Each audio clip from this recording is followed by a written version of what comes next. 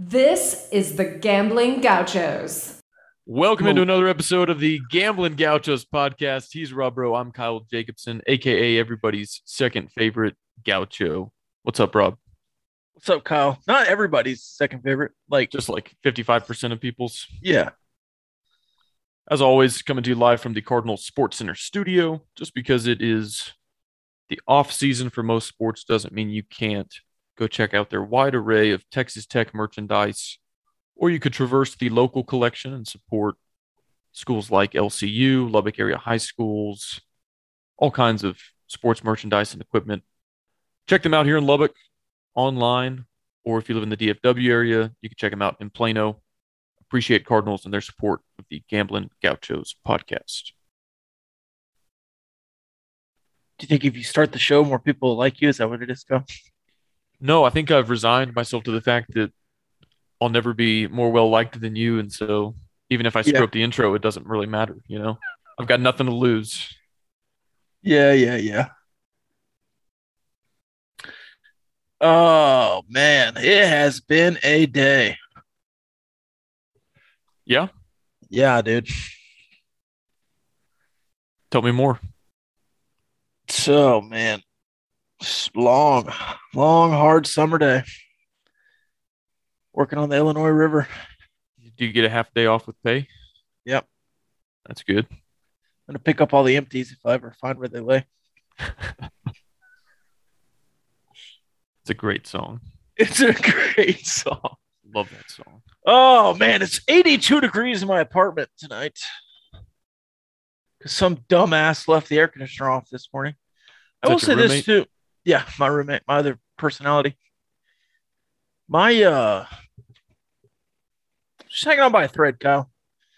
Any day now, it's just going to all fall apart on me. Well, at least you have a good friend like me, you know, rousing you on Twitter all day to make things better, you know? Yeah, good best friend, Kyle. My dad, what is this? My dad just sent me a baby picture for some reason. You want to see little Robert? Yeah. Oh, little Rob, bro. What was that noise? Oh, so I've got stains on my shirt and pants just like today. So nothing changes, huh? My sister's also dressed like a Bible character. What is this foot? What are parents doing? What do? They just send you random photos. It's also not scanned in. He took a photo of a photo, which is the classic 60-year-old man. So Texas Tech baseball plays this weekend again. They had a bye week last week, and they play Oklahoma State. Dallas Baptist, by the way, 5-4 in Big 12 play. Yeah, they'd be a solid after beating Oklahoma State this week. Yeah, in walk-off fashion. They're pretty good. And you have 2 wins against them. That helps you late. Because, you know, obviously top 25 wins are important, and they're going to stay in the top 25 of the RPI. They don't always. I would also assume if there's a second state of Texas host, it's going to be Dallas Baptist. They might be the first. They might be the only. Could be. I hope they don't get hosed on that just from not being in a major conference or something, because I think they have the facilities to host. It wouldn't be a huge ballpark, but it's high enough quality that, and then they've earned it for sure. So TCU needs to finish. They need to win their last 2 series. Texas probably needs to go 5-1 to really, really look great. Of course, they'll get the benefit of the doubt because they're Texas. And then Texas Tech has to sweep out and win the Big 12 to host. I don't know about that. What are your thoughts? I think if you go 4-2 in your last 6, no way. Hang on. 4-2? I think if you go 4-2 in your last 6, what I was going to say before I was interrupted was that you might be in the conversation, depending on what happens ahead of you, depending on maybe what happens in the Big 12 tournament. 5-1, I don't know. I think we've zeroed in on the RPI a little too much. That is obviously a factor, but some of these other outlets, like all the ranking systems, are not mirroring RPI, at least in your case, very closely at all. You're still number 8, number 9, number 12 in all these polls. So I don't know. I think looking at D1 baseball's host list, they had some that were RPI 20, 26, 28 that were regional hosts. So again, 4-2, 5-1 down the stretch here. Does that get you into the 20s? If it does, I think you will get the benefit of the doubt and, be at least heavily in the conversation to host a regional. But that's a big if. If your RPI starts with a 2, I think you'll host. Can you do that going 4-2? I don't know. I don't know. You've been so respected all year long. But can you go 4-2 without Trenton Parrish? Can you go 4-2 still with no Brendan Gurton? Who both of those pitchers are not going to pitch this weekend. If Mason Molina goes 2-0,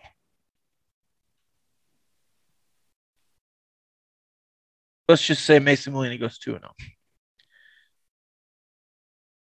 You're in the hosting chair for the regional. Probably not a super. You probably can give away being a national seed. Obviously. Oh, yeah. So I looked at, I don't know how accurate this is, but I haven't seen another outlet like this. So Boyd's World right now has your RPI at 42. I feel like I need to do the Boyd's World. Okay. Did that go over your head? Is that a Wayne's World reference? Yeah. Okay. Anyway. Thank you.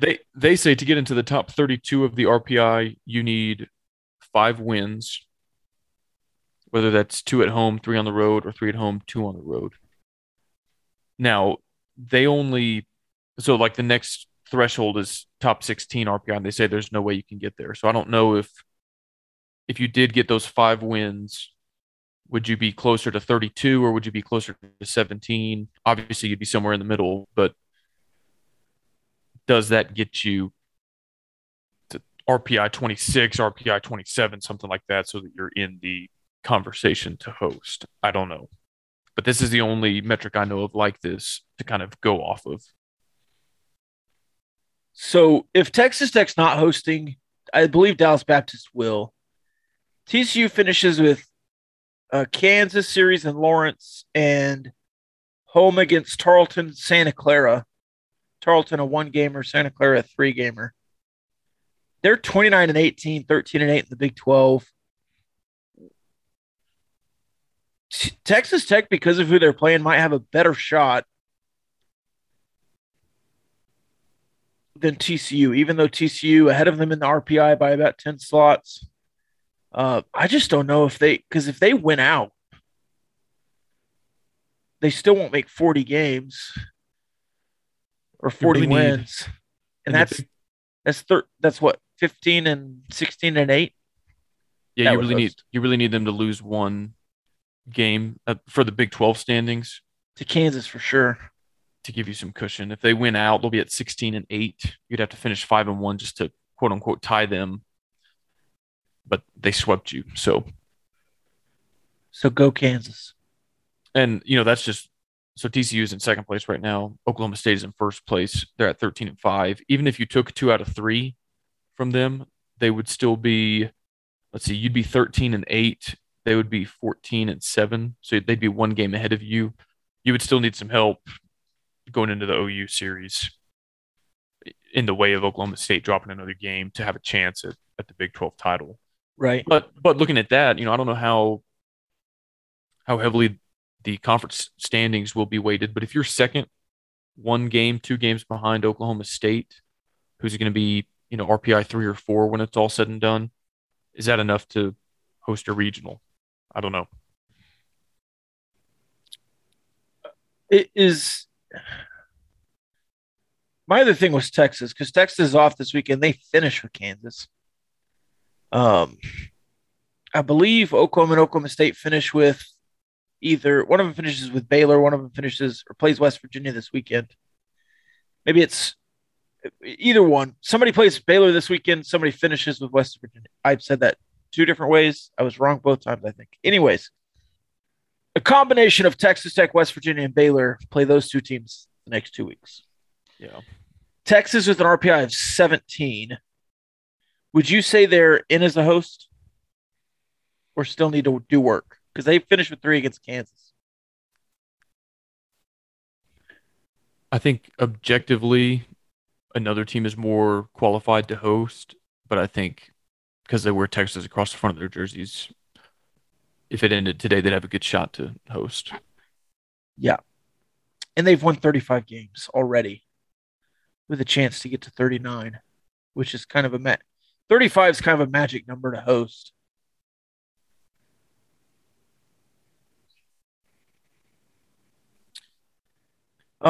Specific thoughts on Oklahoma. What were we going to say? Have you heard that Mason Molina will start Sunday? Has that been announced? It has not been announced, but that is my assumption. That's what I think too. And I think at this point you have to stick with something. Even if he bombs, yeah, he's got to be the Sunday starter against Oklahoma. He's got to be the third game starter at the Big 12 tournament, and he's got to be the third game starter in the regional if you aren't looking to pitch backwards or something like that. Like, you just need to stick with something at this point. Well, and maybe it's Mason Molina is your first man out of the pen if Andrew Morris struggles, and then Hampton's your Sunday starter, and then if Andrew Morris pitches well, Molina's on Sunday. Yeah. Because you need to win 2 games, and it's easier to win 2 games if you win the first one. The first win is most important. Also, some chatter from Don Williams reporting that there might be some hope for Brendan Girton. It seemed like in the Big 12 tournament, though, right? Yeah. I didn't mean this weekend, but just that he might be back by the postseason. And that's tough because, like, even if theoretically he's ready to go, you throw him out there in the Big 12 tournament to shake off the rust. How much do you trust a guy making his second appearance back, at crunch time in a regional when everything is on the line? I don't know if you do or not. But you also don't have a ton of other super appealing options at this point, so maybe it's... Yeah, I trust him just as much as any other bullpen piece right now, right? Probably, yeah. Yeah, and you're still TBA technically, but so is Oklahoma State on Sunday.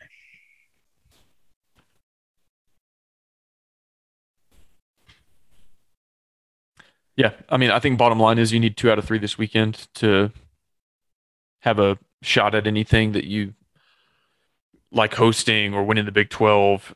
If you get 1 out of 3 or worse this weekend, then it's just a matter of whose regional do you end up in, and you just go from there. And you're such in a weird spot that if you don't win the last 2 series, you're like going to be a 3 seed or like the very last 2 seed, and you're going to be going to Knoxville. Or if you win the last 2 series, you're like verge of hosting best possible 2 seed. So there's a big gap to where you can be. And I think you have pretty good odds to get out of a regional if you're hosting or if you're going to, like, I don't know, Maryland, Florida, Miami, something like that. You're not leaving Knoxville, I don't think, as a champion. I mean, I'd love that series. That would be a really fun series. Frank Anderson would be fun. How fired up do you think Tennessee would be to see Tech as the 2 in their region? I think they would be very upset about that. I mean, can you imagine you play that well all year and then have to see Texas Tech? Yeah, assuming you beat the 4 seed, which I know they will. It's like, okay, cool. We have Brandon Birdsell and like one of the best offenses in the Big 12 in the country awaiting us in game 2. Yeah. So I know Tech fans are like down on this team, down on this season, but we kind of did that from the opposite position during basketball season. We're like looking down at the 6 and 7 line going, which team is dangerous there that we don't want to be paired up with? Now it's the opposite. Like, you're the team that the host sites don't want you in their regional because they'd have to face Brandon Birdsell game 2. And that is kind of a daunting task for anyone. But like, if you're the 1 seed, the whole idea is that you've gained the benefit of the doubt. You have a little bit of an easier path because you're hosting, you're playing inferior teams in your regional. Nobody wants that matchup in game 2 of whatever regional. But on the same side of the coin here, or on the opposite side of the coin, you don't want to go to Tennessee if there was other choices, right? No, I would prefer another team. Tennessee doesn't scare you per se. Nobody scares me. Hell yeah. I'm also not playing, so it kind of doesn't really matter how confident I am. But I'm just saying, no matter whose regional you wind up in, if you're not hosting, the one seed's going to go crap. Like, we would have rather had just about any other 2 seed than those guys. I would much rather be in Knoxville for a super regional. Yeah, because if that's the case, you just then wear black. If that's the case, you just pitch around their ace. Just whoever your third starter is, play him that game and just kind of surrender, and then go Morris Birdsell the other 2 games. And I think you could win 2 out of 3. Because that kid's insane. I don't know his name. 2, baby. I've just seen the 103 mile an hour rising fastball, and it's holy cow! How do you touch that? How do you even throw that? And most people don't. Is kind of the deal. All right, so that's Texas Tech baseball. Yeah, and Rob, speaking of bringing the heat, you know who always brings the heat when it comes to barbecue? Reno Barbecue. Yeah, is that a good enough segue? Smoking, dude. Reno Barbecue, as you all know, listeners, friends of the podcast, located in Olton, Texas, a quick drive from Lubbock or Amarillo. They've got it all. Tell Aaron that we sent you when you go. Pack a cooler, bring some back. It's all good. I like the brisket burger, Texas Philly. They've got ribs, cheddar jalapeno sausage, you name it. Texas Monthly named him top 50 in the state of Texas. Everyone knows Texas Monthly has the best barbecue rankings there is. I've always said that. Always. So go check out our friends, RehinoBBQ.com. You can order ahead. They do run out. They're kind of one of those joints that they're open until they sell out, so you can order ahead to make sure that your food is there when you arrive. Just place your order by 9 a.m. the day of. And if you like following food accounts on like Twitter and Instagram, they've got some mouth-watering Instagram posts if you want to follow Rahino on social media as well. Yes, they do. I love the bacon on the grill post. The poppers. Yes. All lined up. Uniform. Smoking.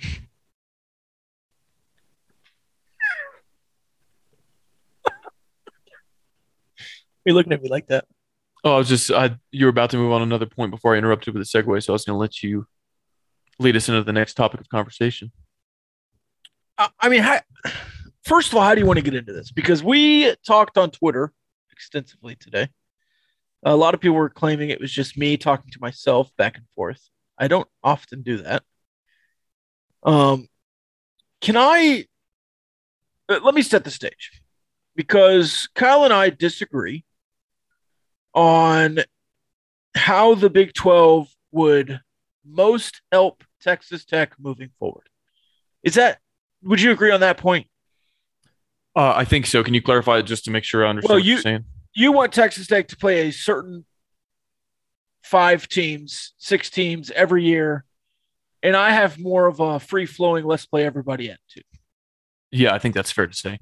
Okay, so in my opinion, it's better for Texas Tech if the conference as a whole can prove that they have top to bottom staying power and television power. Okay.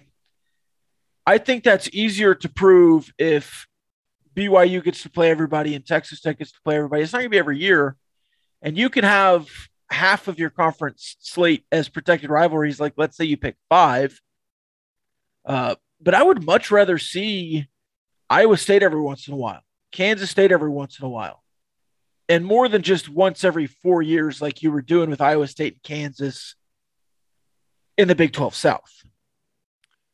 Well, we can get into that. You would see them twice every 4 years in that old format. But before we move on and go down that rabbit hole, again, I want to make sure I'm not putting words in your mouth, that I understand your point. You think that essentially parity and depth top to bottom in the conference would benefit the Big 12 and Texas Tech. Is that right? Yes. And I also think it'd be easier to get to an 8-game schedule with pods, and not only Hang on. We'll get into that. Which Power Five conference has benefited from this parity you describe and has reaped the reward of depth top to bottom in the conference? Well, I want to answer your last question first. Does it make the Big Ten stronger that Ohio State wins it every year? Don't you think the Big Ten is a stronger conference than the Big 12? Well, Oklahoma also won the Big 12 every year, so I don't see how the correlation is there. Well, Oklahoma's leaving because they're a blue blood. They're a national draw to a greater extent than the remaining Big 12 teams are. Yeah, but the Big Ten isn't strong because Ohio State wins every year. No, but Ohio State's a big brand that wins a lot, and that brings the Big Ten and everybody in that conference more notoriety and fanfare than. Well, it's good for the conference when the flagship institutions are performing well. Like, people don't want to hear this, but in 2014, the first year of the playoff, when it was Baylor and TCU tied at the top, that was bad for the conference. If Texas and OU were 11-1, that's a different story. Yeah. No, I don't think I think you're mischaracterizing a little bit of what I was saying. My point is more like, I don't want Oklahoma to get to play Kansas State, who's 7-5, because one half of the conference is so weak. I would rather Oklahoma be able to play, like, let's say in 2008, instead of playing whoever it was, Kansas State was like 9-3 maybe. I'd rather them play Texas, who is also 11-1. And if you want to have divisions, fine, have divisions. But I like the new conference model that the ACC is going to, where it's just the two best teams play at the end, regardless of division or pod, or let's just do round robin and have fun. So to that, I'll say I'm fine with, in theory, if the conference championship is not just two division winners. I also don't feel any giant need or urgency to get too cute with this. And like, just because there are pods and now the ACC is so innovative with this 3-5-5 format, I don't think you need to. First off, the math doesn't work on a 3-5-5 with 12 teams. You could do a 3-4-4 and play 7 conference games. I guess let me back up for our listeners who might not know what we're talking about. The ACC is discussing a 3-5-5 model where 3 teams would be protected rivals that you would play every single year, no matter what. So, like, just making this up, but like Duke's 3 would probably be UNC, Wake Forest, and NC State. Miami would probably get, I don't know who, Florida State, and others as part of their protected 3. And then the other 5 and 5 in that 3-5-5 is you'd play 5 teams one year, 5 teams the next year. That's the other 10 teams in the conference. And then you're in a pod, so to speak, with the other 3. That's 14 teams. With 12 teams, you could have 3 pods of 4 and do a 3-4-4 format where you play the same 3 teams every year. Then you rotate 4 and 4 back and forth. But that gives you 7 conference games. And you could do something innovative with the number of conference games played. Right now, everybody plays 8 or 9. I'd be fine. I'd be open to an 11-game round robin. And, if that's what the TV networks want, which is going to drive a lot of this, then you play everybody every year. There's no divisions. There's no pods. There's no protected rivalries. But outside of a divisional format, 6-6, which gives you a perfect 8-game schedule, you play 5 in your division, then you play half of the opposing division every other year, just like the old Big 12. Outside of that, I don't see a pod system that works because it's hard to group teams into 4s in the new Big 12. Is it? A little. So let's go down that rabbit hole. I think here's how I would do it, and I'll explain why. Your first group of 4 would be UCF, West Virginia, Cincinnati, and Houston. All right, so I wrote on kickcam.com, that's called the rest pod. Okay, you have the same 4? Yeah. Okay, then I bet we'll agree on the remaining ones. The reason for that, it gives West Virginia some more proximate travel partners like Cincinnati. UCF is at least in their same time zone. They recruit in Florida a lot. I think that makes a lot of sense. Houston kind of makes sense with the Texas schools, obviously, but really they haven't been playing TCU, Baylor, Tech every year. They have been playing UCF and Cincinnati every year in the American. Obviously, they're further east. I think that makes more sense to group them with the Eastern schools. The next group of 4, see if I'm still on the same page as you. Sorry, I didn't read your article yet. I usually do read them. I would have like the OG Big 8, so Iowa State, Kansas, Kansas State, and BYU. See, that's what I'm struggling with. I would put Oklahoma State with them, but I would want Oklahoma State to be Texas Tech's protected rival if Tech was in a pod of 4 with TCU, Baylor, and BYU. That's how I would structure it. Okay. And then the final one would be Texas Tech, Baylor, TCU, BYU. Yes. In your mind. That's how I would break it up if we were doing in 4s. But I do have issues with that, but I'll hear you out on this. So follow me here. How about this scheduling alliance? You play your pod, and then you have a protected rival from each of the other pods. So in this case, it would be Oklahoma State and Houston. Okay. That'd be 5 games. And then you would play 3 of the remaining 4 to get to 8. Yeah, that would get a little bit convoluted just because you wouldn't be playing certainly the same number of teams in each pod, but it would just be a rotating kind of thing. So the schedule and the way we broke it down, you would play BYU, TCU, Baylor every year in your pod. Yes. You'd play Houston every year from the rest of them pod or whatever you called it. You'd play Oklahoma State every year from the Big 8 pod. Sure. And then you'd play any 3 of Kansas, Kansas State, Iowa State, West Virginia, UCF, Cincinnati. Yeah. I could live with that. And really you could play 4 to get to 9. Yeah, so you would essentially be playing in the opposite pods. You'd play 3 out of 4, and there'd be one team in each of the opposite pods that you wouldn't play every year, and that just kind of goes on a rotating basis. Yep. I'm fine with that too.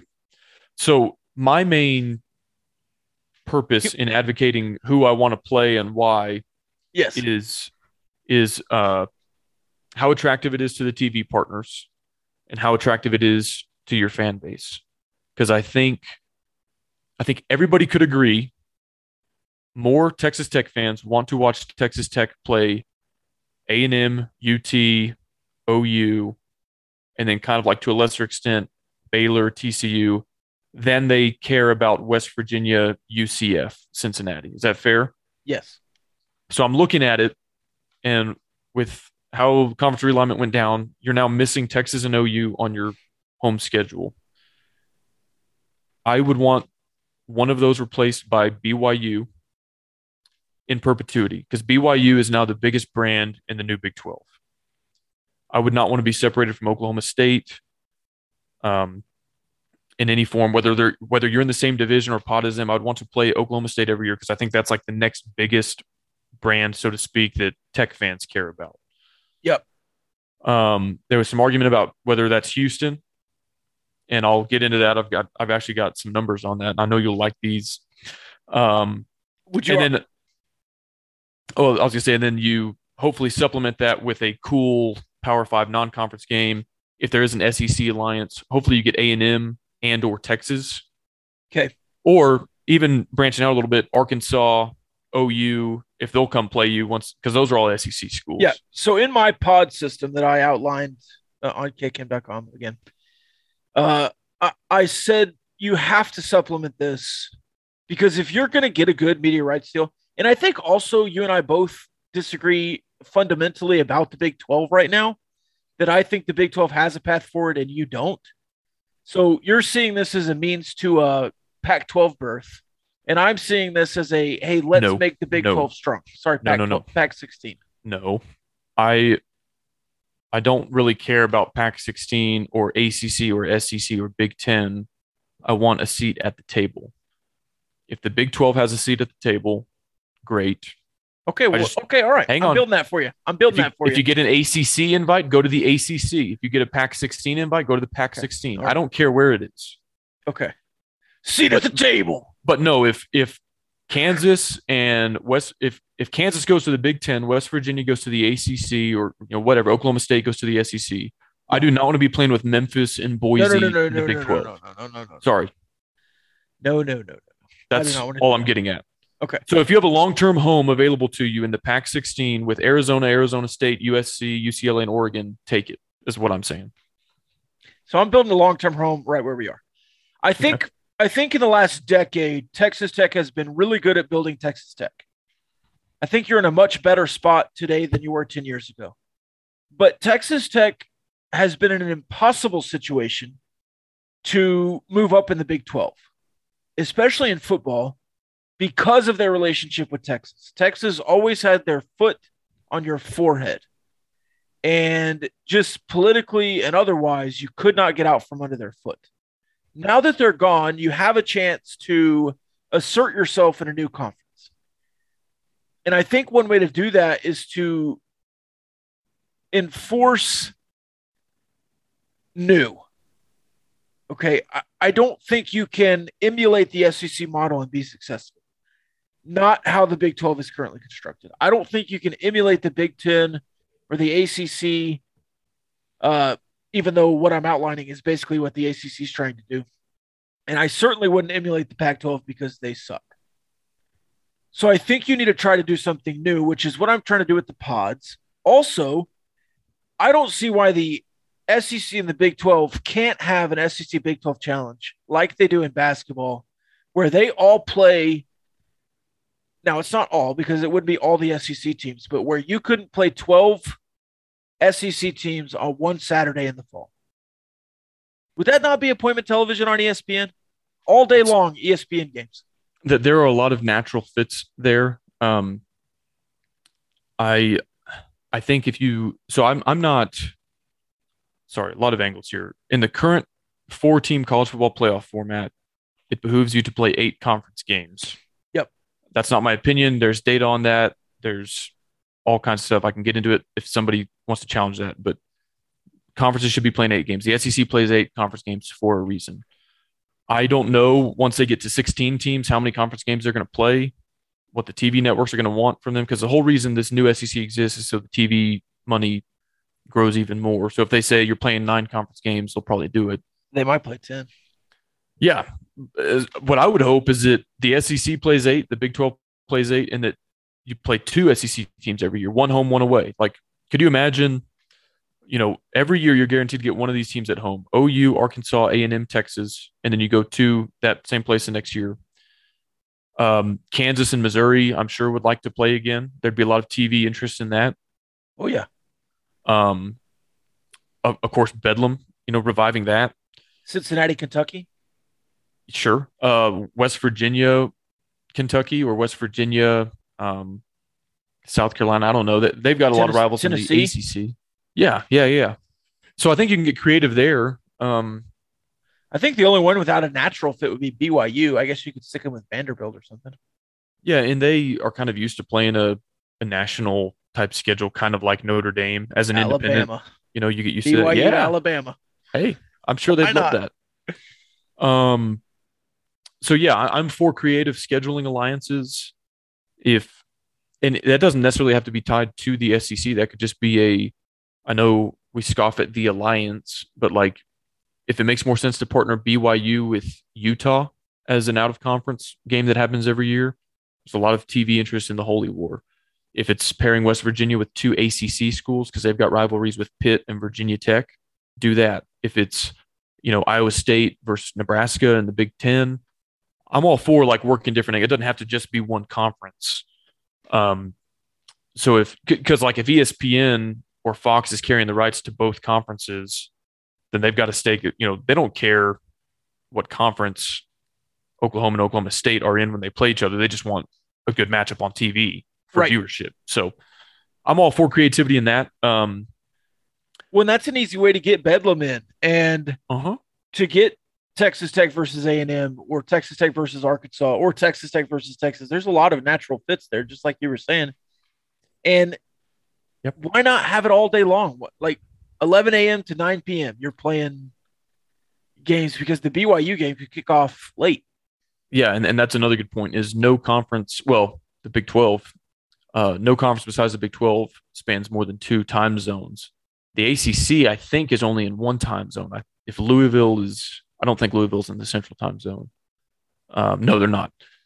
So that gives these conferences the opportunity, okay, we can be on at 11 a.m. or I guess it'd be noon Eastern all the way, like you're saying, for the rest of the day. And same with these conferences more in the middle of the country to go stagger 'em east all or day. go west. Yeah, exactly. You've got your product on TV from the first time slot all the way through Pac-12 After Dark, potentially.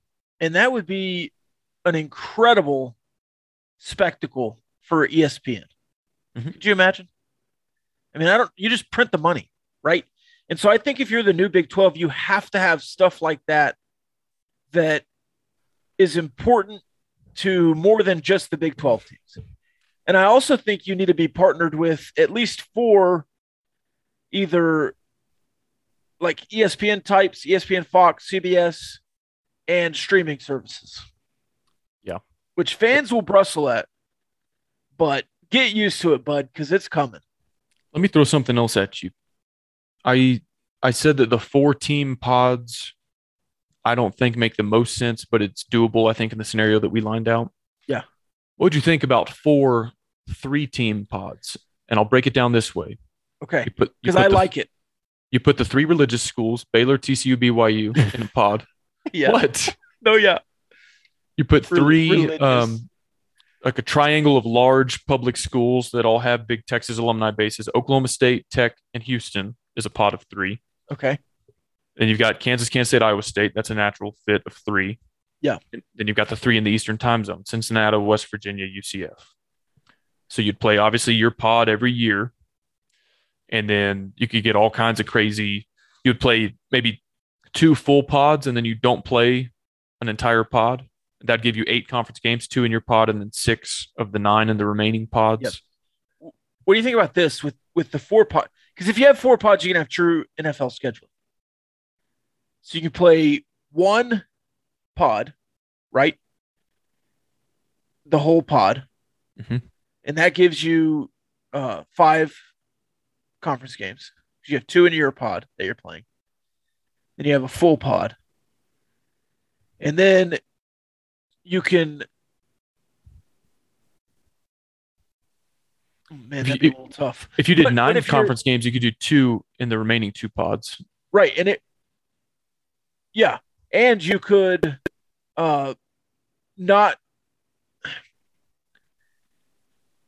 You could put top teams versus top teams, right? Now it might be like you could be 9th in the Big 12 and 2nd in your pod just because of who might be in your pod.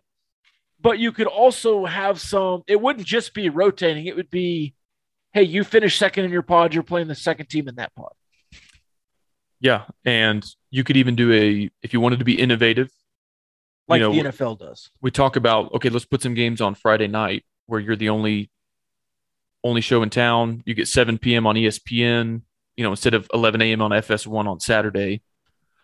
So you do some innovative things like that. Don't sell yourself out. Don't do Maction on a Tuesday night, but do Thursday night or Friday night. How about this? Do a semifinal for the conference championship.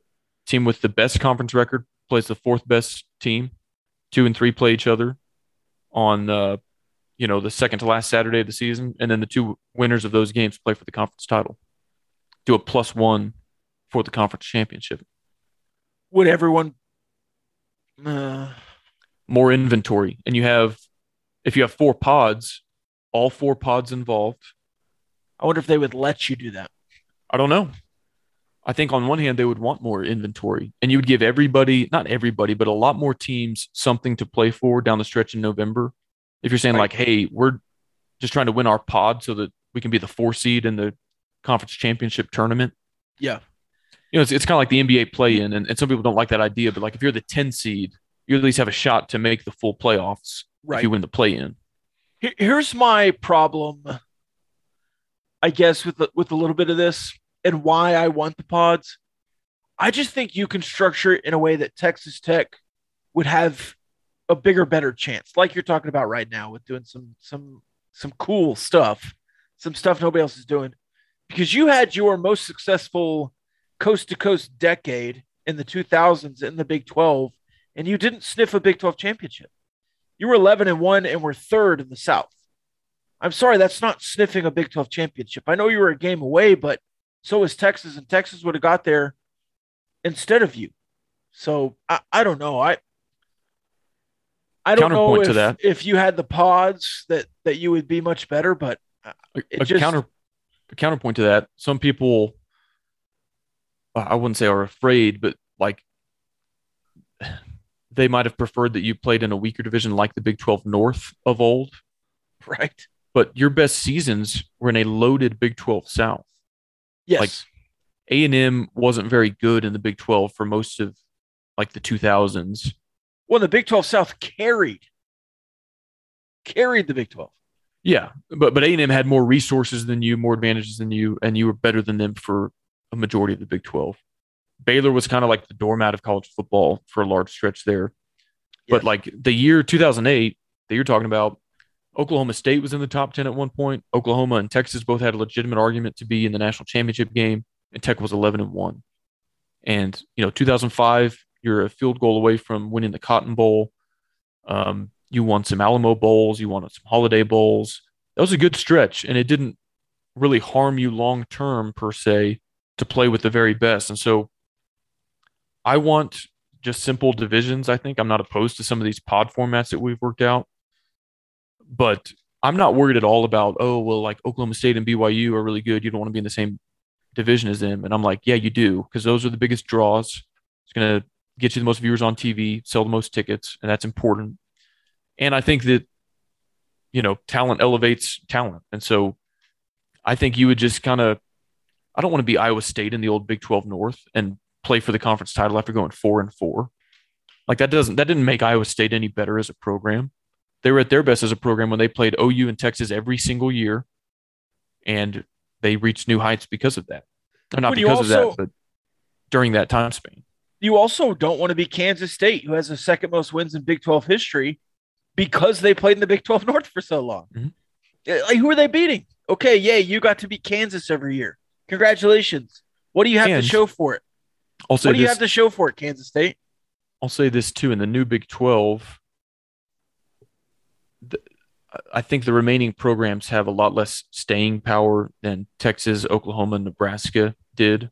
Like, yeah, it's easy to look at the old Big 12 and be like, okay, yeah, Texas and OU in some form or fashion are always going to be there. Like, we think of Oklahoma State as a good football program, and they have been under Gundy, but like their entire history not under Gundy, not so great.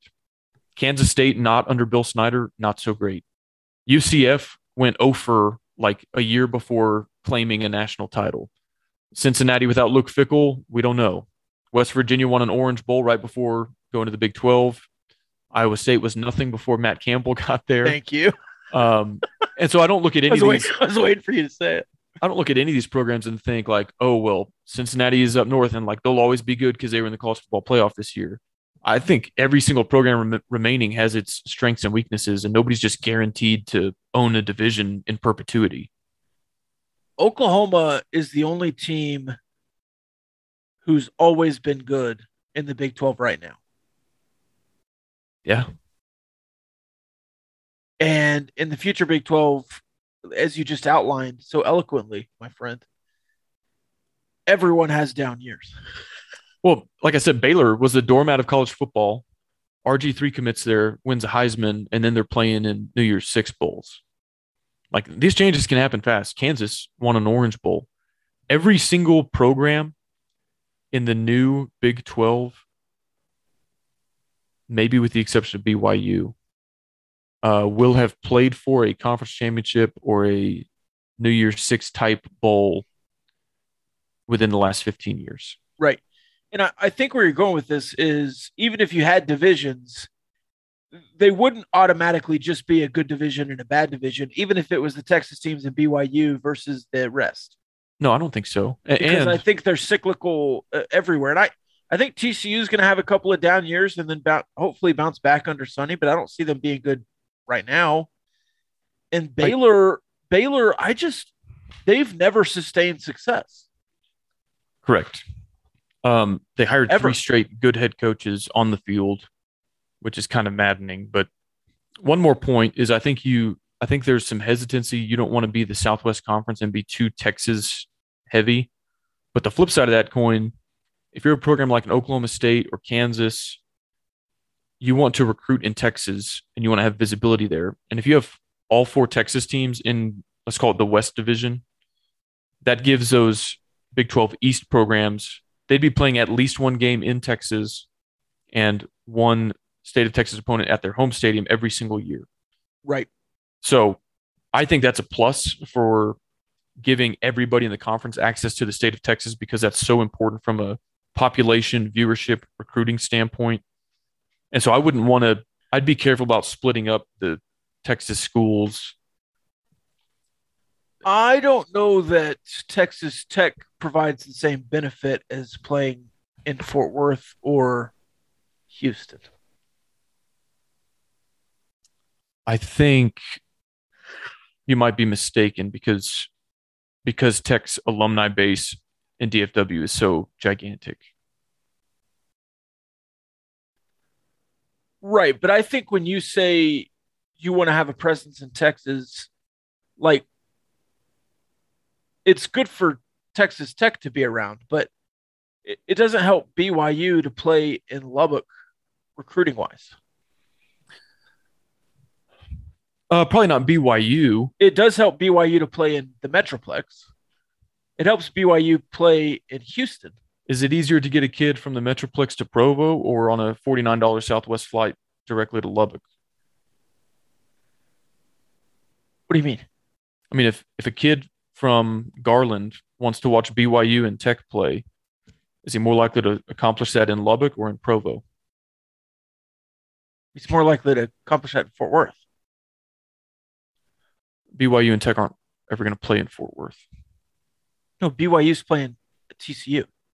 Well, yeah, that too. I'm talking about like between those two schools, because you said it doesn't behoove them to play in Lubbock. I think it does, because Texas Tech, even though it's based in Lubbock, has a lot of visibility in DFW and access to DFW recruits that Provo, Utah, and Ames, Iowa don't. As beneficial as playing at TCU? I didn't say that. Okay, that's what I'm saying. Okay. And I know that you and I are hip to the culture here in West Texas and believe that, what you just said. But I don't think that's the national perception. I don't think that's how Cincinnati would see it, even though they're wrong, right? Well, it's not about just like recruiting in person at these games. It's a matter of like what's on TV is partly decided by region. And so like if Kansas State is playing in Lubbock, the Right. DFW market will carry that game. Yes. And so a kid in DFW can watch Kansas State on his TV. It gives Kansas State visibility to people in DFW, even though they're not playing that game there. And so if you gave those Big 12 East division schools the opportunity to play in Texas every single year, I think that makes a difference. Couldn't you accomplish that by putting Houston and Baylor in the East? Yeah, but then you've split Baylor and TCU from each other. Protected rivalry. Then you don't play every school twice every 4 years. Yeah, but what do you mean? I mean, if Baylor is in one division and TCU is in the other, and they use up one of their 3 games against the opposite division on a protected rivalry, they're playing 2 out of the other 5. And so you'd have 3 teams that you haven't played the next year, and you wouldn't get to play all 3 because one of those slots would be used up. All right, then put TCU and Baylor in the East. Then Tech isn't playing Baylor and TCU every year. I don't care. Those are 2 of their longest standing rivalries. You've played Baylor more than any other program in school history. I don't care. I do, and a lot of people do. They want traditional rivalries. They want regional rivalries. Play Houston. No. Well, yeah, you can play Houston too, but I'm not giving up Baylor and TCU. I'm not giving up Oklahoma State. I would rather play Houston than Baylor and TCU. No, that's a bad take. That's objectively wrong. Yeah, it is. It's not. Yes, it's not objectively wrong. It is objectively wrong, Rob. You can't say objectively wrong. Do you want me to prove it to you? You can't. You don't think I can quantify this with data and prove that you're objectively wrong? In the next 5 minutes? No. Yeah, I can. All right, do it. Okay. You asked for it. Before I do, I want to give another shout out to one of our sponsors that can help you out. Maybe if you get in a scenario where you allegedly strangle your podcast partner. Is that fair? It wouldn't be fair to strangle you, I don't think, but I could call. But you might have wanted to at some point. And had you done that, you could have called Barnett, Howard, and Williams, a law firm started by 3 Texas Tech grads, office out of Fort Worth, handle cases all across the state of Texas. They're one of the only law firms in Texas that is certified for Title IX student representation. They defended students, including scholarship athletes, in Title IX litigation at all of the major universities in Texas, no matter what pod or division they play in. They also handle catastrophic injury cases across the state, and for listeners in the DFW area, they handle criminal defense and family law matters. As always, they hope that you never need them, but they are in your corner if you do. You can find out more about them by visiting Barnett Howard and Williams' website, www.bhwlawfirm.com. Okay. Why is it advantageous objectively for Tech to play the right teams instead of Cincinnati and UCF every year? No offense to Cincinnati and UCF. Can you just stop lobbyist mode for a second, using right and buzzwords and stuff, and just... Well, it's not my fault that you're wrong, Rob. Like, I didn't force you to adopt this position. You chose to do it yourself. You're trying to lawyer me, and it's not going to work, is all I'm saying. I'm not going to lawyer you. I'm just going to read you some numbers, and then... Okay, so I don't have the numbers for Baylor and TCU, but I could pull them if you want me to. Objection, leading the witness is all I'm saying. I did all of this on the topic of Oklahoma State versus Houston because some people were wrong and think that you should play Houston every year and not Oklahoma State. Here's why that's wrong. I agree on Oklahoma State, by the way, but go ahead. Okay, but the others do not. So here's why. You have played the University of Houston 33 times in your history. You have played Oklahoma State 47 times in your history. So the more established rivalry that the fans are more familiar with is Oklahoma State. That's an objective fact. Is that correct? 47 is a greater number than 33? Yes. Okay, great. Because you said I couldn't prove this. So here's the attendance figures the last few times you've played Oklahoma State at Jones AT&T Stadium. 53,000, 56,500, 61,000, that's over capacity. 60,000. What's up? Go ahead. 55,000 on that last one. And then a Jones AT&T Stadium all-time record, 62,000. That's over capacity. That's when you're playing Oklahoma State. Now, Houston has come to town recently in 2018, and 53,000 people showed up. When you played in Houston, well, here's the counter argument. Oh, we've got a big alumni base in Houston. All these Houston Red Raiders want to watch us when we play down here. 36,000. You can say their stadium is smaller. Great. That wasn't at capacity. I don't have the numbers for 2021. I was there. I won't say it's empty. Neutral site, NRG Stadium in Houston. 2018 was also neutral. No. 2018 was in Lubbock. Alan Bowman threw for 17. Threw for 7,000 yards. No, 17 was at their stadium. Anyway, 2021, the most recent time you played them, there was not exactly a ton of fan interest. I was there at the game. I don't know what it looked like on TV. Wasn't a lot of Houston fans, wasn't a lot of Tech fans, to be honest with you. And you can chalk that up to there's not a lot of interest in that season. That's why I'm using multiple data points over several seasons to illustrate the point. You could say, Kyle, they weren't there because they were watching on TV. Texas Tech versus Houston that weekend. Let's see here. 830,000 people watched on TV. That was on ESPN at 7 o'clock. So you had a good window there. It's not like you were playing 11 a.m. on FS2. 830,000 people watched that game. Same season, 2021, you played Oklahoma State. Very similar window, 8 p.m. on Fox. These are Eastern time, so I guess you played 6 o'clock locally on ESPN against Houston, drew 830,000. You play at 7 o'clock locally on Fox against Oklahoma State. More than double. 1.9 million people watched that game on TV. Kyle, that's just one season. Okay. 1 million people watched Houston and Texas Tech on Fox. 900,000 watched Tech versus Oklahoma State that same season, so a little less. Here's the kicker. That game was on FS1, but you played Houston on Fox.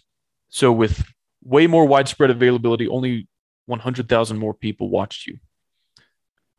Another season, you were split with North Carolina State and Florida State at the same time slot, so different people were watching different games.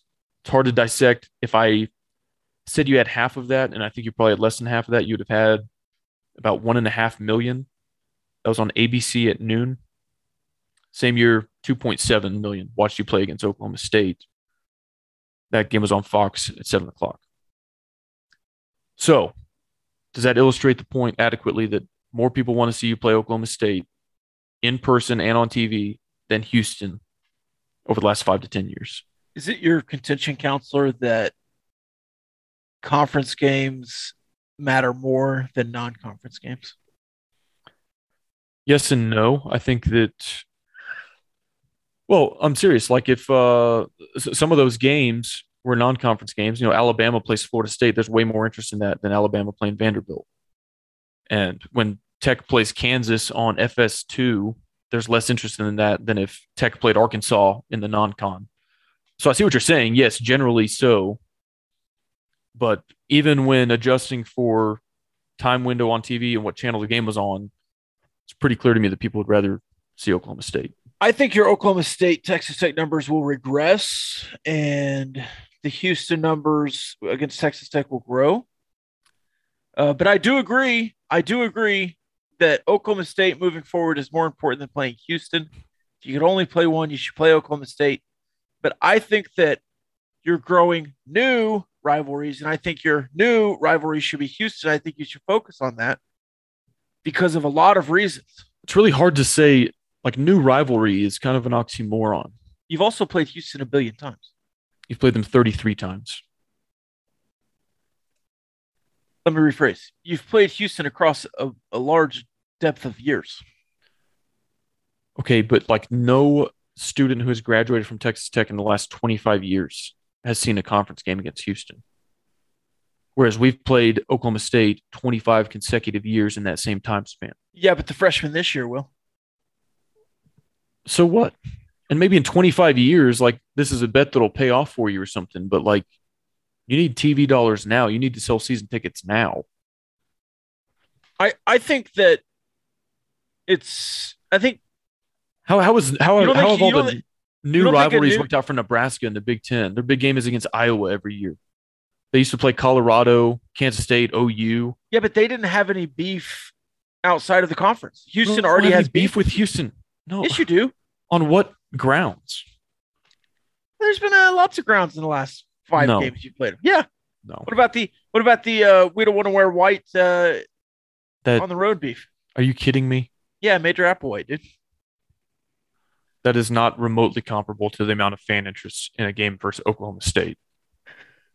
I'm not arguing Oklahoma State. Dude, BYU, shifting topics here a little bit, BYU is an international brand. Their fans travel. They'll have the largest capacity stadium in the new Big 12. Houston is so you'd be fine if you just never played Houston? I think there's more interest in playing Houston than there is Cincinnati, West Virginia, UCF, all that. Here's my position. Here's my position. I'll lay it out for you. Okay. The teams I want to play every year, bar none, in the new Big 12: BYU, Oklahoma State, Baylor, TCU. I don't care if. I think I just did. You really, if you could only play one football game next year, you would want it to be BYU? Of the new Big 12 teams? You just listed them at the top of the entire Big 12 anarchy. Yeah. BYU but is you the didn't most ask me, important opponent. Hang on. No, you didn't ask me as a one-game proposition. I'm talking about your schedule moving forward long-term with the Big 12. You should play BYU every year. And it would be the most important game on the schedule? Most important in what respect? Well, TV-wise, money-wise. Yeah. As far as relevance in your brand, you want to play BYU. For the same reason you want to play Texas and OU instead of Iowa State and Cincinnati. No disrespect to those schools. I think your data is outdated based on Texas and Oklahoma leaving and the Big 12 being different in 5 years. I would like to concede that Houston and Texas Tech have not been a big draw, but it's also been in September up against much better games. You play Oklahoma State in October where there's conference games going on and the SEC has some bad weekends. a la Texas Tech and Oklahoma State get a primo, Hey, not just window, but opportunity to be the big game on TV. hey, I'd like to play Houston every year as well, which is why I'm advocating for a very simple 6-team division. The 4 Texas schools, Oklahoma State, and BYU. You would play all 5 of the teams we've discussed every year. Yeah. And then rotate against those schools that you don't have in-state ties to or traditional ties to that aren't big brands. Like, to me, this is obvious. You asked me to rank 4. If I could rank 5, it would be, in no particular order, BYU, Oklahoma State, Baylor, TCU, Houston. So why not just play them every year in the Big 12 West? 6 would probably be Kansas. I also didn't ask you to rank 4. You just started doing it. Kansas because you can beat them? No, for basketball purposes, I would want to play Kansas every year. This is football only. Well, no, but you'd be in the same divisions or whatever for basketball, theoretically. See, I'd rather play 22 conference games in basketball. I don't think you can. Why? You only have like a 31 game total limit. Yeah. I mean, I guess I don't know if there's like a rule against it, but most teams play 16 or 18. Yeah, I don't want to do that. I don't know. I'd be fine with that. Home and away with everyone. Yep. Or I guess you go home and away with.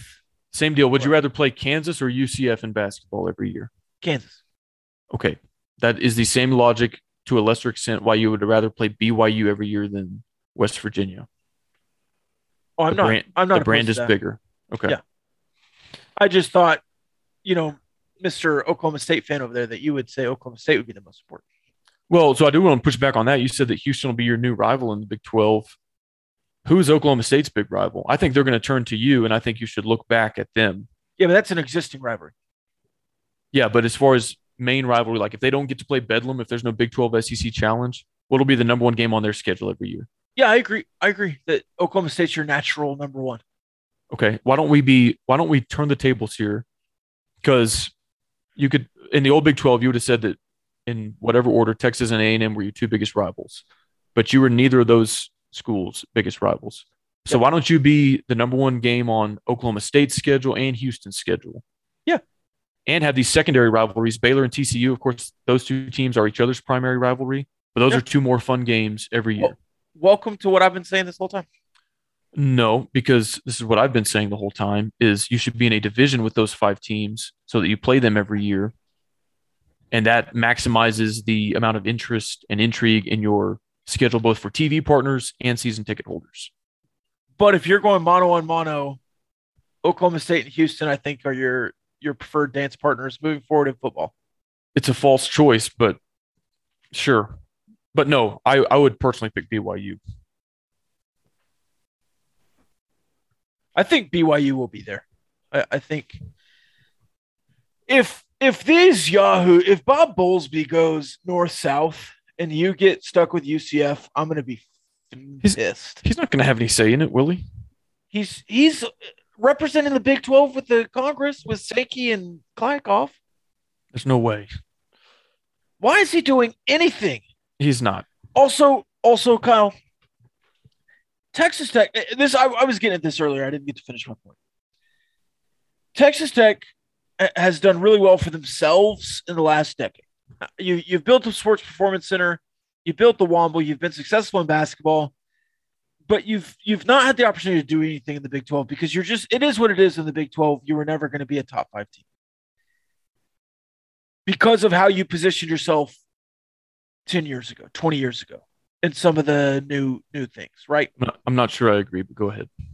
Well, and how you were recruiting and what you were doing and your budget on everything, you weren't spending enough money to be a top 5 team in the Big 12, and that played out with what you did. I disagree. How? Well, I disagree that it wasn't feasible, I think is what you said. Or that you didn't have a path to it, or I forget how you phrased it. Here's what I'm getting at. Did it happen? Well, no, that's different than it being feasible. No, it's not feasible with the decisions they were making. It wasn't feasible for you to be successful in football. Okay, well, okay. That was my point. Okay. So you chose to be a yes man for Texas. You chose to let Oklahoma make the decisions that hurt the conference. You chose to not leave Texas when you could have gone to the Pac-12. You chose to do all these things to stay in the Big 12. You have put yourself in this position, Texas Tech. And now with Lawrence Skuvanek as the chair of the Big 12 and Kirby Hocutt as a prime contender for Big 12 commissioner, if the Big 12 is not successful and it ruins Texas Tech's future, do you know whose fault it is? Texas Tech's. And if Texas Tech is successful in the future and can build themselves up and they put themselves in a good position like you're talking about, playing Oklahoma State and BYU and the Texas schools every year and being focused on that and having the Metroplex and having Houston and being able to own West Texas and also getting BYU national exposure and being inventive with how you process games out onto streaming platforms. If you do all that, it will be because Texas Tech leads the way along with some of these other top schools, and they put themselves at the top of the conference. But if you're not at the top of the Big 12 in 5 years, it's your fault. 100% agree with that. It is your fault if you're not a leader in the Big 12 because you have every opportunity, Texas Tech. It's laid out in front of you, and you have a golden brick road to own the new conference. I don't know if it will be as successful or as much money, but if you're not at the top of it, something's wrong. I agree. And I don't think we actually disagree on this, but what I thought I understood was that it wasn't feasible. You didn't have a path to that before the shakeup. But like, I'm looking around and Baylor and TCU, Oklahoma State are playing in and winning New Year's Six bowls. And I'm thinking, what advantages do those programs have that you don't, that you can't match them?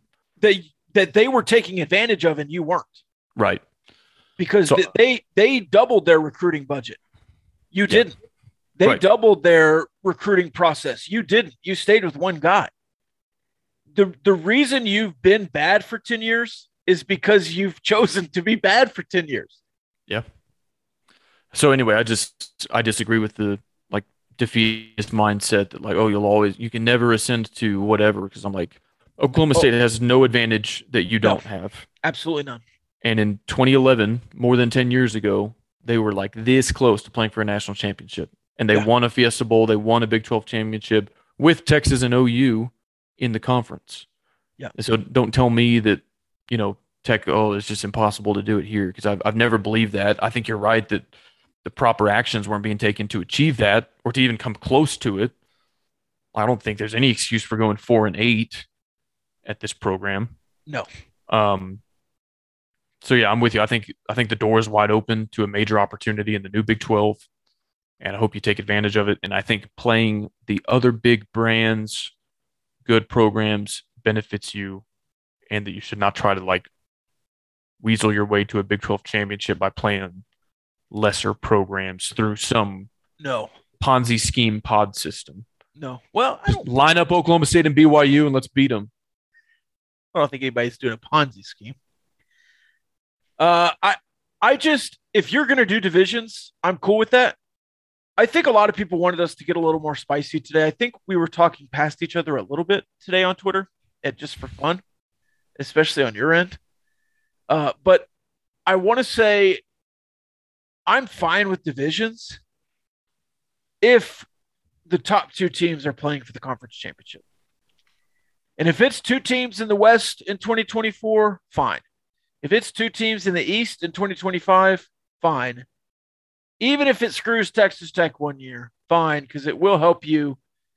And if you're at the top, you want to be in the Big 12 championship. I think that's all I'm saying. And I'm looking at it mostly from like the business of college athletics. And you lose 2 games on TV, 2 games at Jones Stadium every couple of years, Texas and OU. I don't want those replaced with Cincinnati and UCF. I want them replaced with BYU, an SEC team out of conference. Yep. Making sure that you always have, any 2 or 3 of Oklahoma State, Baylor, TCU, Houston coming to Lubbock every year, because those games have more interest than West Virginia, or yeah, I think there's a difference too between like Kansas State, Iowa State, because you've established something with them over 25 years. You've only played them every year since the new Big 12 formed, but you still have more of a history there You're a than you do decade in.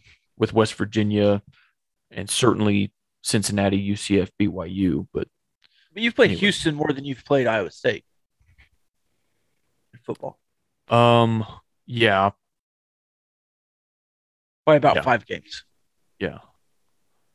But there's some recency bias there because, again, a graduate from Texas Tech today has seen Tech and Iowa State play every year for the past 4 years.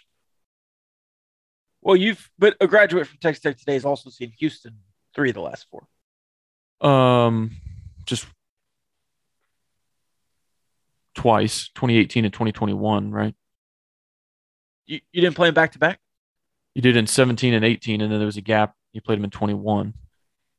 If I think, were you supposed to play them during the COVID year and didn't, or am I making that up? I don't know.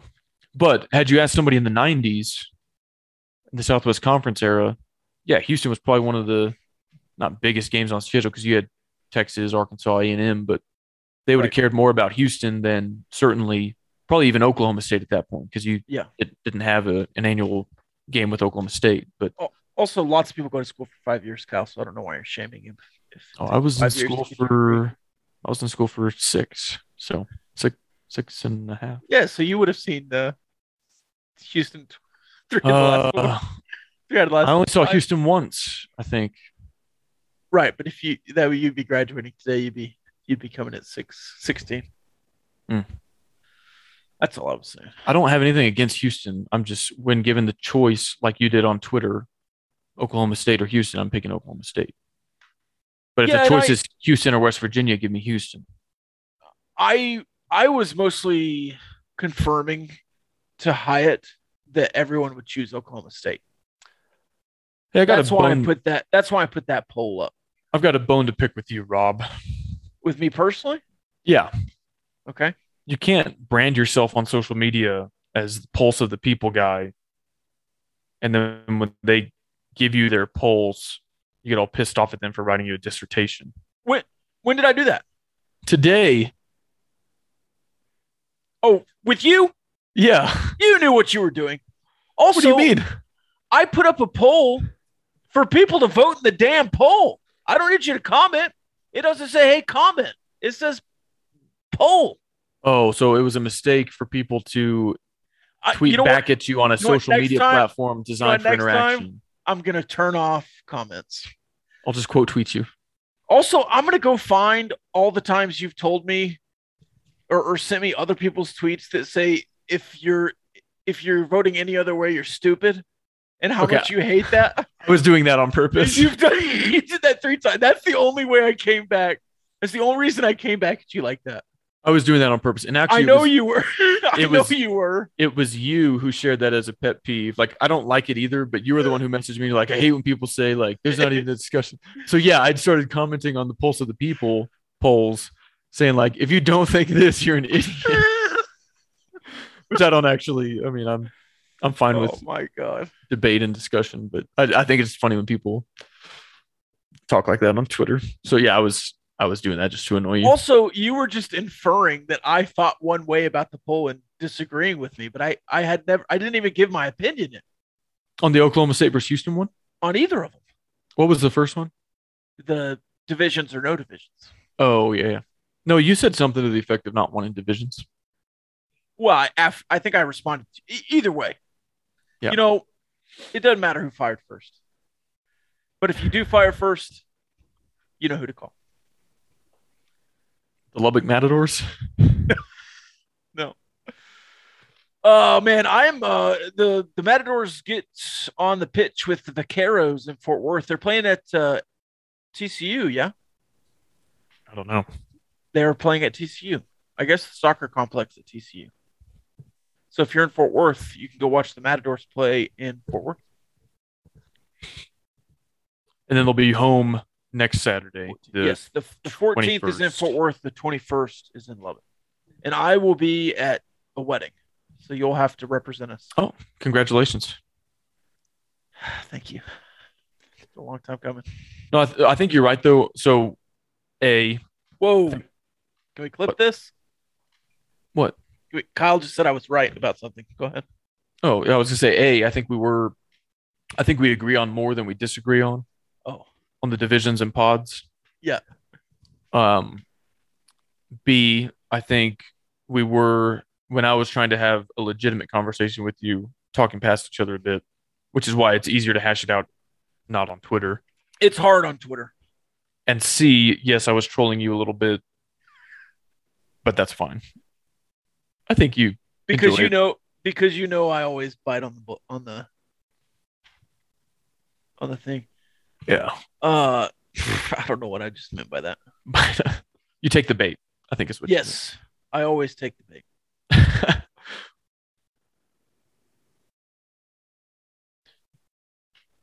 you mean. Real quick. You ready Yeah. for a lightning round?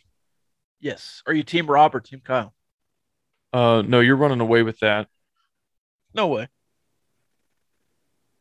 Yeah, you are. 55-44. Yeah, that's a 56-44. it's a double-digit margin there. Oh, I responded to this earlier and apparently it didn't show up. So the first odds to win the Big 12 conference, or I'm sorry, season win totals for Big 12 members came out for football. And obviously we're a long ways out.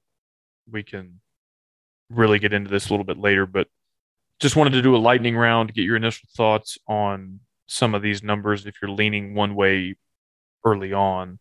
Okay. I'm trying to find it on the 10-12 network. That's where I first saw it. You don't remember what book it was? No. This is Big 12 championship odds. No, it was season win totals. Oh, yes. Let's do it. I think that was. Where is it? Was that Circa? I don't remember. And Alabama opens as a 14.5 point favorite against Texas. Did we not do this last time? No, we did not. Da da da da da da da da. Can you help me out here and stall while I look for this? Okay, here it is. I'm also looking for it. I'm going in alphabetical order. Okay. Baylor 8.5. Under. They sent 6 players to the NFL. They're replacing their quarterback. I think they lost a lot on defense, mentality-wise, losing their 2 safeties and best linebacker. So good luck. They're also, again, these are very early lines, but they're like a 2.5 point dog at BYU. So they're going to be an underdog in one of their non-conference games. The best team in the Big 12, BYU. Iowa State 7.5. Under. First off, I think I'm going under on Baylor as well. Yeah. Iowa State also losing a ton. We've not seen them Brock Purdy-less in a long time. Breece Hall, Charlie Kolar, Chase Allen, their entire offense for the last 2.5 years, 3 years. Plus, they lost some defenders as well. So, good luck with Iowa State this year. To Iowa State. I want to agree with you, but I also feel like they sort of underwhelmed the last 2 years when they were hyped up as conference title contenders. You think Matt Campbell's better as an underdog? Well, I don't know. I feel like now that everybody's kind of like relegated them back to the middle or back into the pack, if he is as good of a coach as I think he is, maybe he just reloads some of that talent. But same deal. I think they've got a little bit of an uphill battle in the non-con. They play Iowa in Iowa this year. I think they can get to 7. Yeah. I just wouldn't pick them at 8-4 if they have a non-conference loss. No. So I'll go under on that. Kansas 2.5 over. Over. They were, I'm not joking, they were pretty competitive the last month of last season. Yes. They beat Texas, but they were like neck and neck with, I think it was TCU. They almost beat TCU and maybe West Virginia. I might be misremembering that, but they were like in the game in the fourth quarter. And I'm not talking like they were within 14. They were like within 3 or 6. They had Oklahoma on the ropes in the third quarter. Yeah. Late So in the I, season. I think Lance Leipold has proven himself to some extent. And if they can get to 2-1 in the non-con, then it's like, hey, one Big 12 game and you're over the hump there. And their season total last year was 1, right? or Yeah. or was and you and I picked under and they like barely beat. No, it was 1.5. South Dakota Or State. 2. Yeah, South Dakota State. They were like 12.5 point favorites and they barely won that game. But this one's an interesting one, I think. Kansas State 6. Push. You've got some insurance there with the push, I think. I'm trying to find Their fan base seems to think that number is low, which sometimes fan bases know their team better than others. Sometimes fan bases get suckered into bad bets because they're homers. Yeah, just wait for the Texas Tech one. 5-7 feels. I would lean over. I would lean over for Kansas State. I think so too. Now they have not been good without Skylar Thompson. Can they finally find a quarterback? Is Adrian Martinez the answer? I don't know. Yeah, I don't know either. I don't have a lot of faith in that. But they still got Deuce Vaughn. Yep. I think Chris Kleiman's a good coach. They have a lot of talent. They also had a lot of guys transfer out. So, yeah, I would go with the over just because I think 5-7 would be a little bit surprising. And then if it's a push, you don't lose your money. I would lean over. Oklahoma 9. Under. Man, really? New offense. Have you heard the comments from Brett Venables? No. You know what they sound like? Tom Herman getting to Austin. Mm. I mean, it's a lot of, oh, we're too content around here. We're too calm. We need to get more intense. So I just think there's even more turnover coming after that, and there has been a lot of turnover already with talent leaving, going to USC and otherwise. So I would lean under, and I don't know who's in their non-con. Nobody notable besides Nebraska. They go to Lincoln. So can they win 6 Big 12 games? I mean, yeah.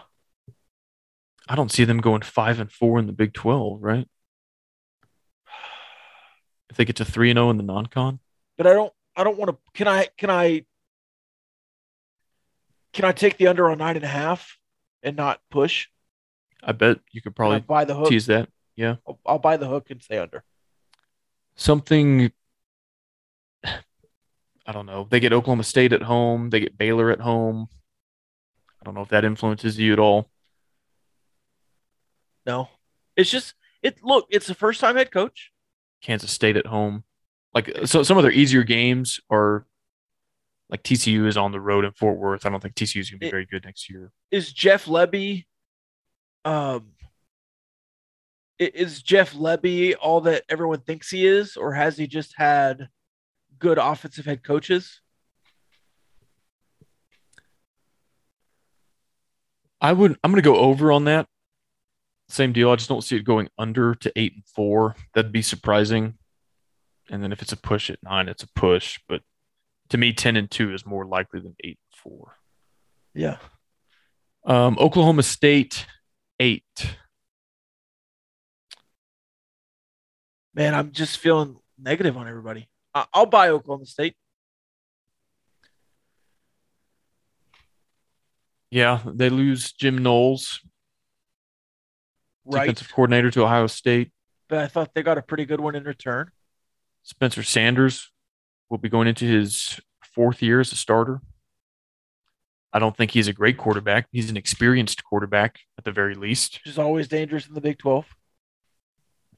I think Gundy is the best coach in the Big 12. Any given weekend, yes. I'll go over. That's a lot of overs, but I'm about to even out because TCU 7 is absurd. Give me the under. There's Not no only way. the under, Kyle, they're not going to a bowl game. If it was 6, I would tease that down to 6 and take the under. Let me see who they have in the non-conference. I don't think they're going to be good in the Big 12 either, but I might take the under at 5.5, Kyle. so they go to Colorado in the Loss. non-con, and they go to SMU. That's in the same metro area, but Loss. how good is SMU going to be without Sonny Dykes? I don't know. Then they host OU. I could see them starting 1-3. Then they go to Lawrence. If we think Kansas is going to get a Big 12 win, TCU in Lawrence is probably one of their better opportunities for that. Yep. TCU's also lost a lot. Yeah. I'm really bearish on TCU. I'm taking the under on 7. Same. Everyone's favorite, Texas, 8.5. Do you just automatically take the under until they prove you otherwise? Or I would like to get deeper into the fall camp before I made this bet, but I would probably take the over on Texas.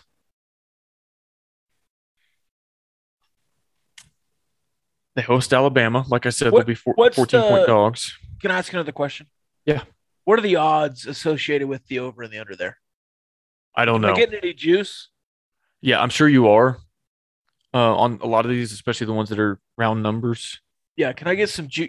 Is it juice to the over here? Because But I everybody's don't- taking the under. That wasn't listed on where I'm looking, so I'm not sure. If I got like plus 165 to lean over, I would do that on Texas.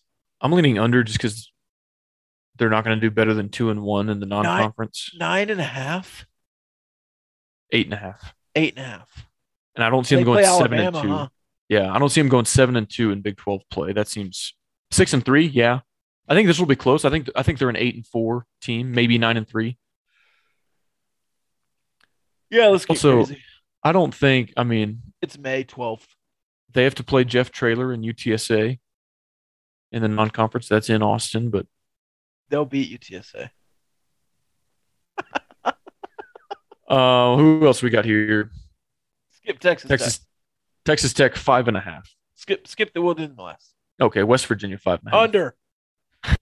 So under. They've had 47 transfers out.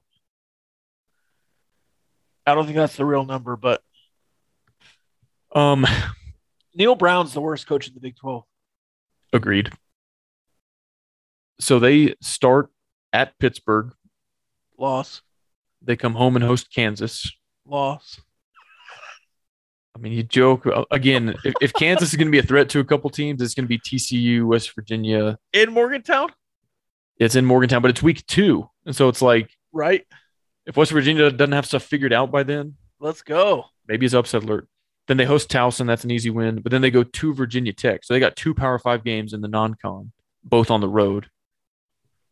Then they go to Austin. Then they host Baylor. So they always have a tough non-con. They always play 2 Power 5 teams.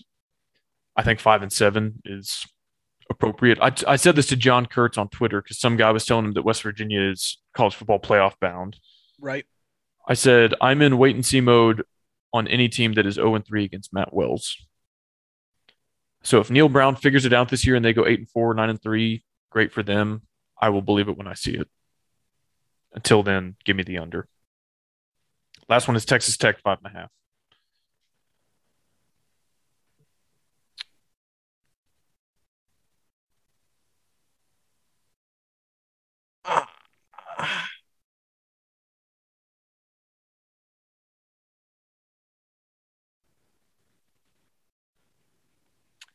Texas Tech will not go 4-8. So would you tease it down to 5 and take the over? You wouldn't get very good odds at that point. No, if I'm taking the over at 5, I would take it at 5.5. Okay. I wouldn't. Because you'd have the insurance You of a don't get push, the if you go 5-7. If you tease it down to 5. Well, I mean, yeah. Because you said you're not going 4-8, so 5-7 is the floor. Right. Do you just Right. bet it at 5 and But you're probably losing money at that point. You never lose money winning a bet. Well, if you push, you're not making money either. Correct. And not making money is losing money. You don't get interest while they hold your card, but Well, you could get negative interest if you. okay, all right. We don't need to get into that. No, I see what you're saying though. So 5.5 over under. Jeez, Look. This is the lightning round, Rob, not the tortoise round. Well, what are you doing? Over, Why? because I'm not a pink Raider. Okay. No, I think you have a good chance to get to at least 2-1 in the non-con. I think NC State's going to be tough. Because you think Houston sucks. No, I think you're about even with Houston, but you get them at home. Okay. So I think you'll be a 1-score favorite in that game. And you'll beat NC State and lose to Murray or what? No, I'm just like, if you've got a 20% chance to beat Right. NC State I was messing with you. and a 60% chance to beat Houston. Right. And a 99% chance to beat Murray. Yeah, I think 2-1 is the most likely outcome. Okay. Having said that, I think 1-2 is more likely than 3-0. But even at 1-2, is 5-4 that outlandish in Big 12 play? Yes. Really? Who's the team that you just can't beat next year? When's the last time you went 5-4 in Big 12 play? Before Joey McGuire was your head coach.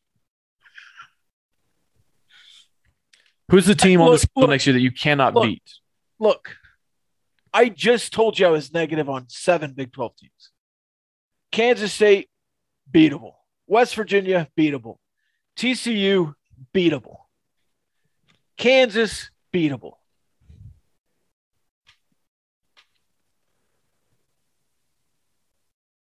Kansas State is not beatable. I said Kansas State. Baylor in Lubbock is not beatable. Baylor, beatable. So absolutely. I also, when you go through the Texas Tech schedule normally, this is why I'm so frustrated with this win-loss total, because there are a bunch of beatable teams on the schedule, and normally I would look down the schedule and say, OU loss. Texas and Austin, probably a loss, and find it that way. Iowa State, there for a while, loss. Just because you were 0-5, right? You were just kind of looking at the schedule saying loss, loss, loss in Big 12 play. I wouldn't do that to a single team this year. Oklahoma at home. That's what I'm saying. And that's why I feel like I need to say under. So here's how I view it. I'm too confident that there is 6 Big 12 teams that can be beaten this year by Texas Tech that I can't be happy as a Red Raider. It just is impossible. Here's the situation. Okay. Arguably the 3 best teams in the conference per these totals and everything: Texas, OU, Baylor. Yes. At the very least, are 3 of the top 4. All at home. With Oklahoma State all at home. Iowa State, you broke the Matt Campbell seal last year. That's in Ames. And they have to replace their 3 best players. Mm-hmm. West Virginia is in Lubbock. And Kansas is still Kansas. I think they'll be improved. I think they'll be a tougher route than past years. But they're also in Lubbock. Are they? Yep. You played them in Lawrence last year. Oh, yeah. Yeah, that's right. So that's if you go 1-2 in the non-con. Look, I could still see 5-4 in Big 12 play. Mike Leach was so good at going to bowls every year because he won his home games. Mm-hmm. With Joey more than anyone else, I believe in him as a marketer. Okay? As a ticket salesman. So I think you'll get back to where you need to be at home. Am I just knocking down the door, putting rent money on Texas Tech hammering 5.5 over? I'm not. And it's kind of like I've been burned before, right? Been burned before by the last 2 head coaches. The last 3 head coaches have not won 5 Big 12 games in a single year. True. You've not done it since 2009. Yep. New era. And that one was, you've never done it in this iteration of the Big 12, in the round robin Big 12. You've not had a winning record in the Big 12. Yep. I think you could get 1 out of 3 from Baylor, OU, and Texas. One of those 3 is going to be a little bit of a disappointment, or you play a good game at home. You can go 1 and 2 in that stretch. Yeah. Yeah. In Stillwater, in Ames, those are tough. Let's broaden the scope here and say of those 5, can you get 2? Can you go 2 and 3? I think it's possible. I think TCU sucks. West Virginia sucks. Kansas probably sucks. Kansas State, we don't know. I think you could get to 5 and 4. And again, you wouldn't even need to. You could go 4 and 5 if you go 2 and 1 in the non-con. And all you have to do is win the games you're favored in the non-con to go 2 and 1 there. Kyle, if Texas Tech goes 7 and 5 and has a winning record in the Big 12, I'm gonna do unruly things. You can eat your expired 1-chip challenge. Oh, 5 of them. I want to get that. Not a sponsor, but I want to get that. What are they even called? What is that business called with the hats? I keep wanting to say Signature Stag. Josh Abbott's hat company.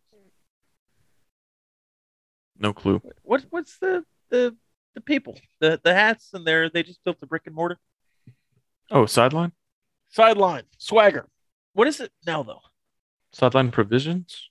Sideline Provisions. Not a have you seen their Twitter profile picture? Uh-uh. It's a Calavera Sugar Skull. It's got a black cowboy hat and a red Raider mustache. Mm-hmm. Wow. Stutter much? I want to get that tattooed on. Okay. We watching the NFL No, don't care. Just tell me who we're playing. No, don't care. Tell me who we're playing and let's get on with it. I don't understand what it's like completely manufactured. It's like 4 a hours, corporate man. holiday. Oh 4 my hours. God, that's brutal. Yeah. West Texas tough, man. Jeez. Hey, if you put all your money on the overs for Texas, you can get back on track paying your employees with diversified lenders. Kyle, why don't you tell them about Cole Roberts and his dad? Yeah. Cole Roberts, Don Roberts, Red Raider football players. They own Diversified Lenders, a local business here in town. You can check them out at diversifiedlenders.com. They, through a unique combination of accounts receivable, financing, and equipment leasing, they're uniquely qualified to get I can't read. Uniquely qualified to help you get the working capital you need now. Yeah. They offer factoring, invoice purchasing, equipment finance and leasing, asset-based lending, government finance and leasing. And who knows, maybe they could tutor me on how to read a little bit better so that maybe could have made a little more sense. The Heat are hammering Philadelphia. Interesting. Hey, I want to apologize to all the Stars fans. I tuned in last night and Calgary immediately scored 2 goals.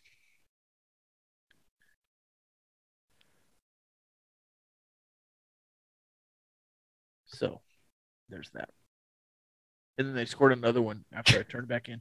Jimmy Butler has 30 points. All right, let's go watch the Mavs, Kyle. Okay, Mavs in 7, right? Mavs in 7. Hey, join our Discord server, I guess is what it's called. Yep. Having a fun time. We've got about a dozen or so folks in the Discord server, hoping to grow that. It's kind of like a just private group text, group chat. And it's available only to our Patreon subscribers. $5 a month. We're not asking for much. Also gets you access to exclusive interviews like the one we did with Fardaws Amac. I think we got another one coming up soon. Have several sort of in the works that will be unrolling over the next several weeks. So if you're not subscribed on Patreon yet, check us out, patreon.com/gamblinggauchos. That's also our handle on Twitter, Instagram, Facebook. Got some good stuff coming your way. So hopefully everybody will get on the bandwagon early and join the Discord server as well. All right. Love you guys. Love y'all.